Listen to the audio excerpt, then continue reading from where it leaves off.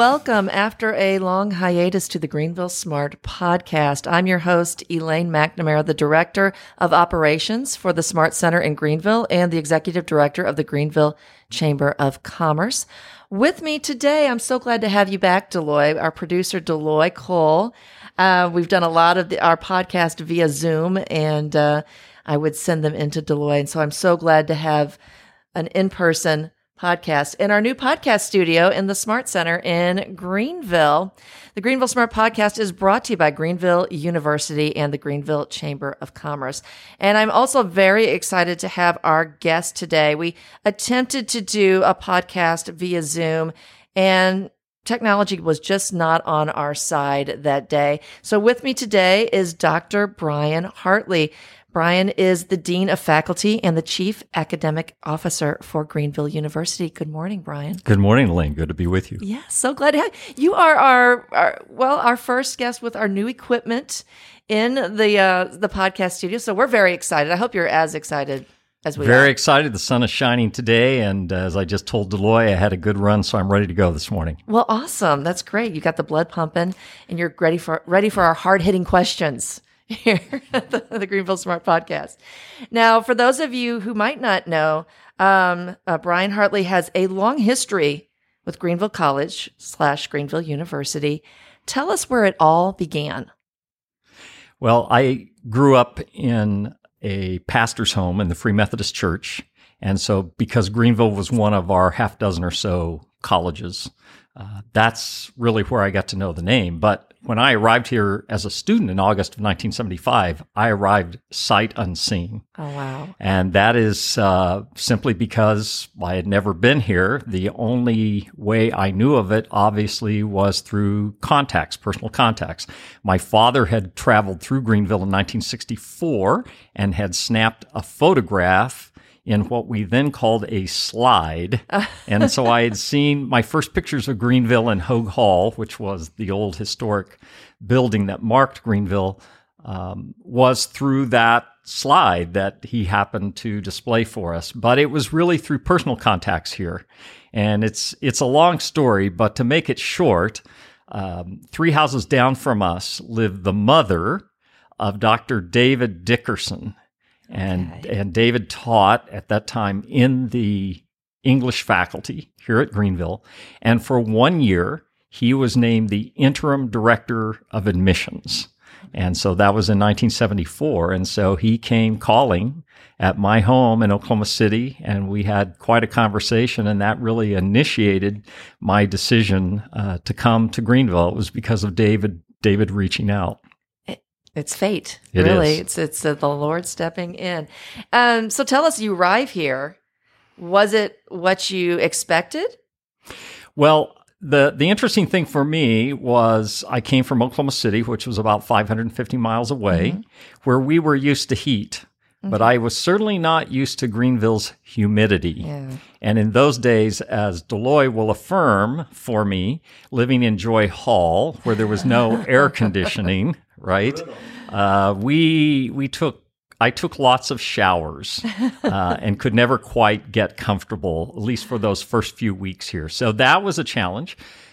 I really knew no one outside of Dr. Dickerson. I had 3 great aunts in town. And so they were sort of my lifeline. But in terms of students, I really didn't know any of the students who were there. And being a socially awkward kid, that was a real challenge for me. But things pretty much changed. You weren't always the socially awkward student, because you've got a little bit of a reputation of being kind of a prankster.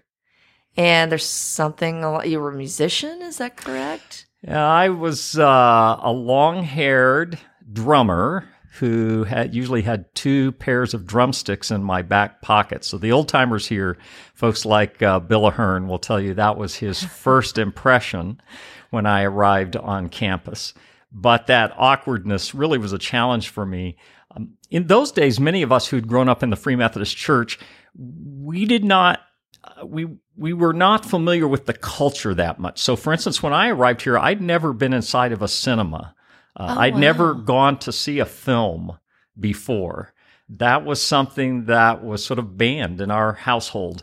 And so that social awkwardness was a combination, I think, of my introversion, not really having been immersed in the larger popular culture. And then, of course, my part-time job, which was at Deaconess Hospital, where I worked with the dead and dying. Wow. I assisted in autopsies. I was in charge of a crash cart whenever a patient would code. And so that was an unusual combination. Was when I came here, most of my peers obviously were much more immersed in the popular culture. They'd not had the kinds of experiences I had.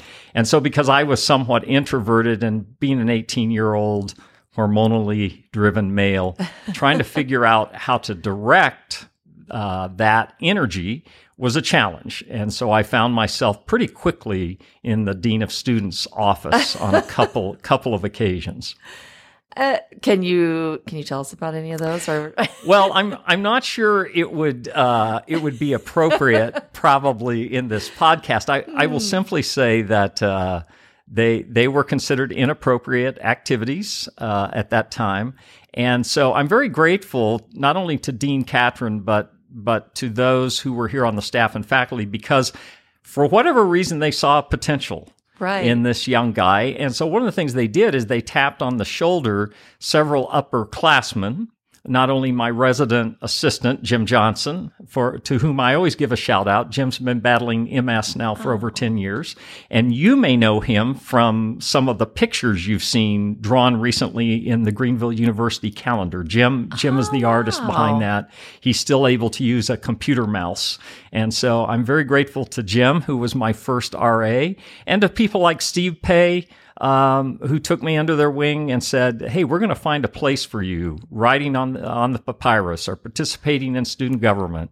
Those kinds of things really gave me an entree and then enabled me to take that energy that had been placed in other areas with not so good deleterious outcomes, and allowed me then to use them in much more positive ways. And they really turned your life around then. They really did. They really did. And that really became a trajectory for me of finding ways to connect at Greenville. The faculty really became the ones who were my best friends. I would say, unlike some students who've come and then they have this long list of other peers that they point to, they've been lifelong friends.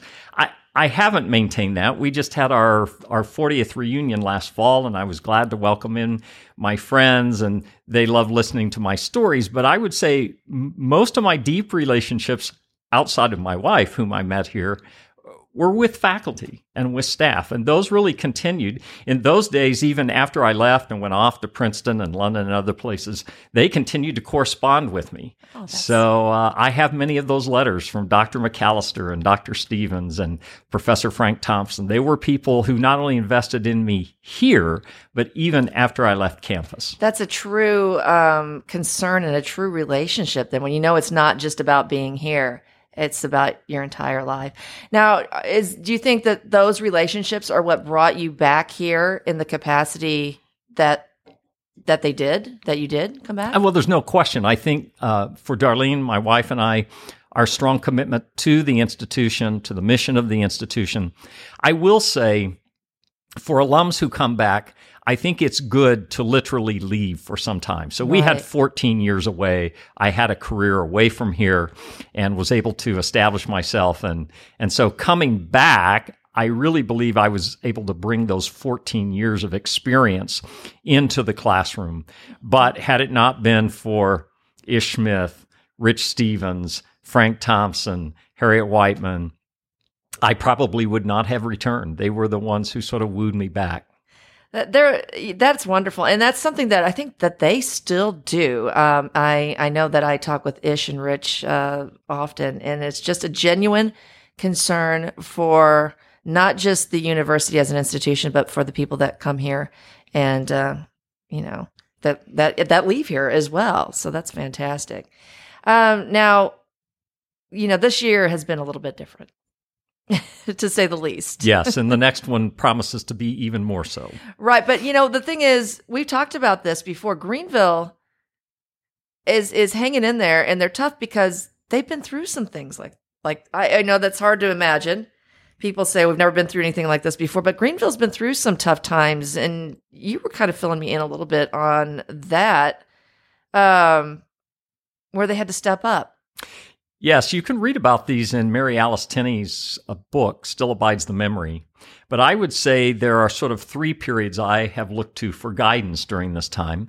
One, obviously, was the 1918 episode when the Spanish influenza came through Greenville and really had a stronger impact, hopefully, than what we're going to face. I mean, a student died, over 15 students were infected, a beloved faculty member's spouse wound up dying.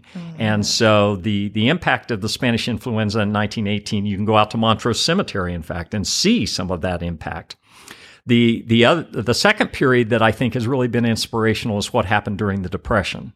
And I think all of us know that during the 1930s, you had to find ways of being innovative and nimble to continue to survive. People literally were starving during that period of time. So thanks to the leadership of first President Marston and then President Long, things like Tower products were developed. Students actually sold consumer products door to door. And there were a host of initiatives that were undertaken so that students could continue to come to Greenville and to thrive. Wow. And then the third time, about which I've not been able to find as much information, but I think it's a crucial time, was 1942. And that was the period of time when, under Dr. H.J. Long's leadership, of course, in the wake of the bombing at Pearl Harbor, young men began to enlist and be drafted into the military. And so as a result of that, there were very, very few males who were going off to college for several years there. And so you can imagine when we talk about student numbers, I'm sure that period from 1942 to 1945 was a challenge, but they survived during that period, and back came the GIs and flooded into Greenville. And so Greenville then had to, once again, adjust to married students. A lot of married students were coming back. So they had to build these Quonset huts so they could house married students up where the tennis courts are now. Wow, something that I myself did not know about. That's amazing. So it's innovation, and it's a strength that's here and that continues to keep everything going. And now, how have you talked with other CEOs from other institutions about what they're doing, and how do we kind of fit in with that? Or Greenville's a member of several different organizations. Certainly, the Council of Christian Colleges and Universities, a group of about 150, 170 institutions. We meet regularly. There's a smaller group, the CCC, which was one of the original groups that was put together. There are 13 institutions there, typically smaller Christian colleges like ourselves. I was just on a call, actually, with chief academic officers with all of them about 10 days ago. So we are in regular conversations with one another. What I will tell you is the kinds of things that Greenville is facing is being faced right across the country. This is not unique to Greenville. What I will say is, while we all face the same kinds of challenges, we all have a different set of resources that we can bring, right? True. Different settings. Some are rural, some are suburban, some are urban. Size certainly plays into that, but we all have a similar kind of mission and are struggling through. Most of these institutions, outside of one or two, have very, very small endowments, for instance. And so that means you're heavily reliant on the tuition and the room and board that students bring. And given all the uncertainties we're facing, you can imagine the number of scenarios we're all trying to walk through, because our bottom line commitment is to continue to provide a quality education for Greenville students. Yeah, so everyone's going through that. And I know that you've all been working very hard to make sure that not only do we have our plan A, but we have a plan B, and possibly a C and a D. C, D, E, and F, probably. Oh, my gosh. So is there something that you see for the future for Greenville University? And, maybe something that came out of this, but ways in wait, maybe that Greenville Smart can be involved. Absolutely. So one of the things I've had to do as an academic is learn to speak business language. Every group has its own language. And one of the terms that I've done a little research on is a term called value proposition. So you oftentimes may hear this term thrown out. The way I define a value proposition is it's essentially why you exist. What is it that you have to offer? And so as I began to do a little academic research, I came across an article that was written by two scholars, one at the University of Massachusetts, the other at the University of Montana. And they say that when you're trying to define your value proposition, there are really three key elements that you want to look at.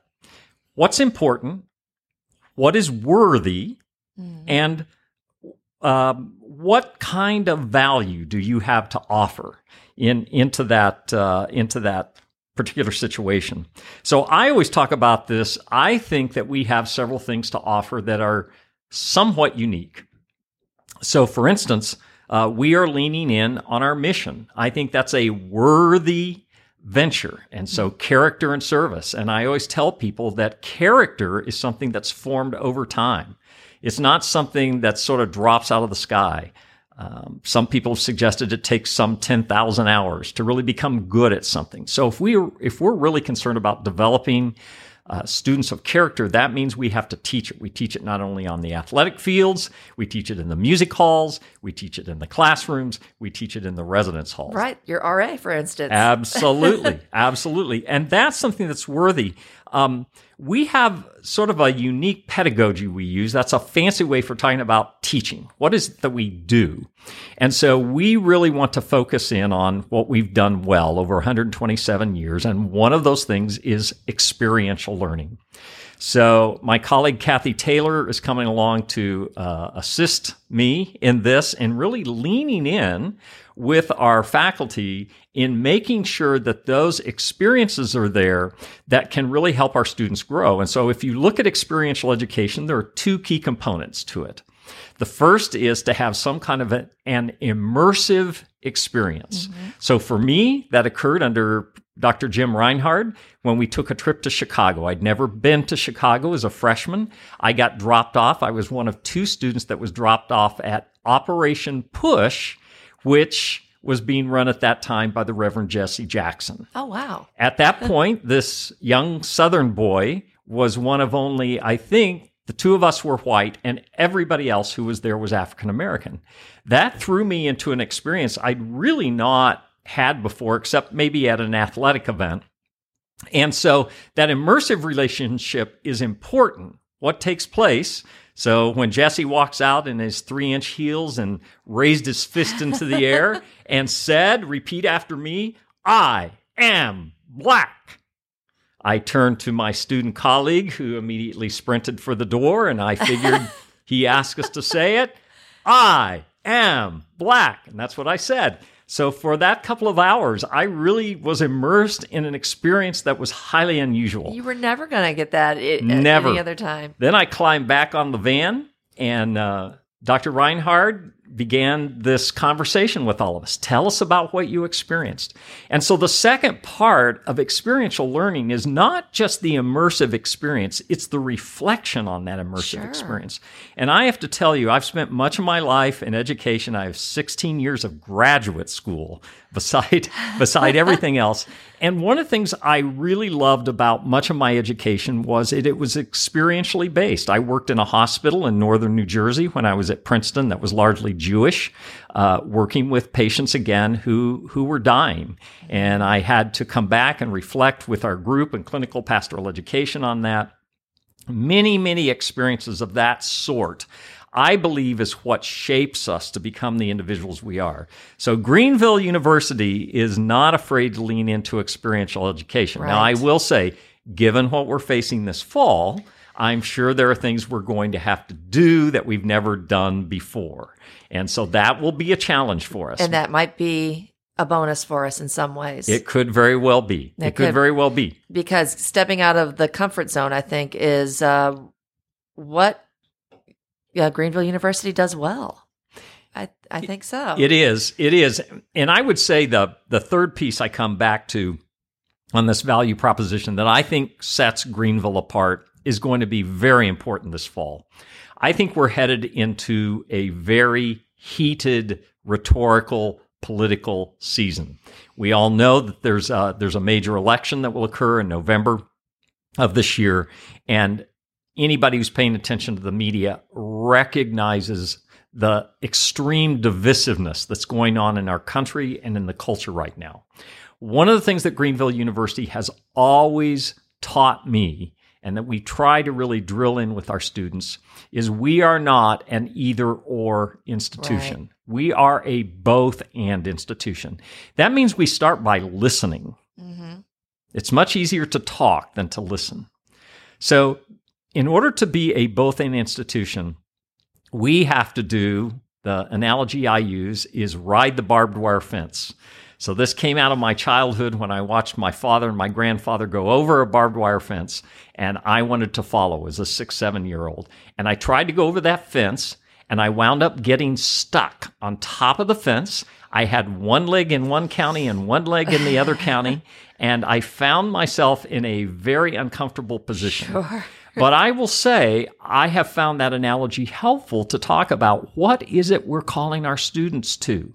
It's much easier to be on one side of that fence than the other. Yeah. It's much easier to be yelling at people on the other side, riding that barbed wire fence and listening carefully to what's happening on both sides and trying to help people come together when oftentimes they perceive themselves as being very different. They identify themselves in very different ways. I think that's part of the calling to reconciliation. Now, that doesn't mean that we don't have to repent. It doesn't mean we don't have to recognize our own shortcomings. I learned this phrase from Frank Thompson, epistemological humility. It means we become very humble. We recognize we don't know everything. Right. So I'm telling you, Elaine, I think that calling this fall is going to be even more important because we find ourselves right now, I think, at a crucial hinge point as a culture, as a country. And one of the things I think we can model here in Greenville is how do we do that in a way in which all voices are heard and we can learn to live together despite our differences. Wow. That is my hope. And that was very, very well put. And yeah, it's got to start somewhere. Why can't it start with us? We hope so. I want to thank you so much. This has been a joy and a treat, and I'm glad we got to have this podcast in person. Brian, I hope you'll come back and join us again.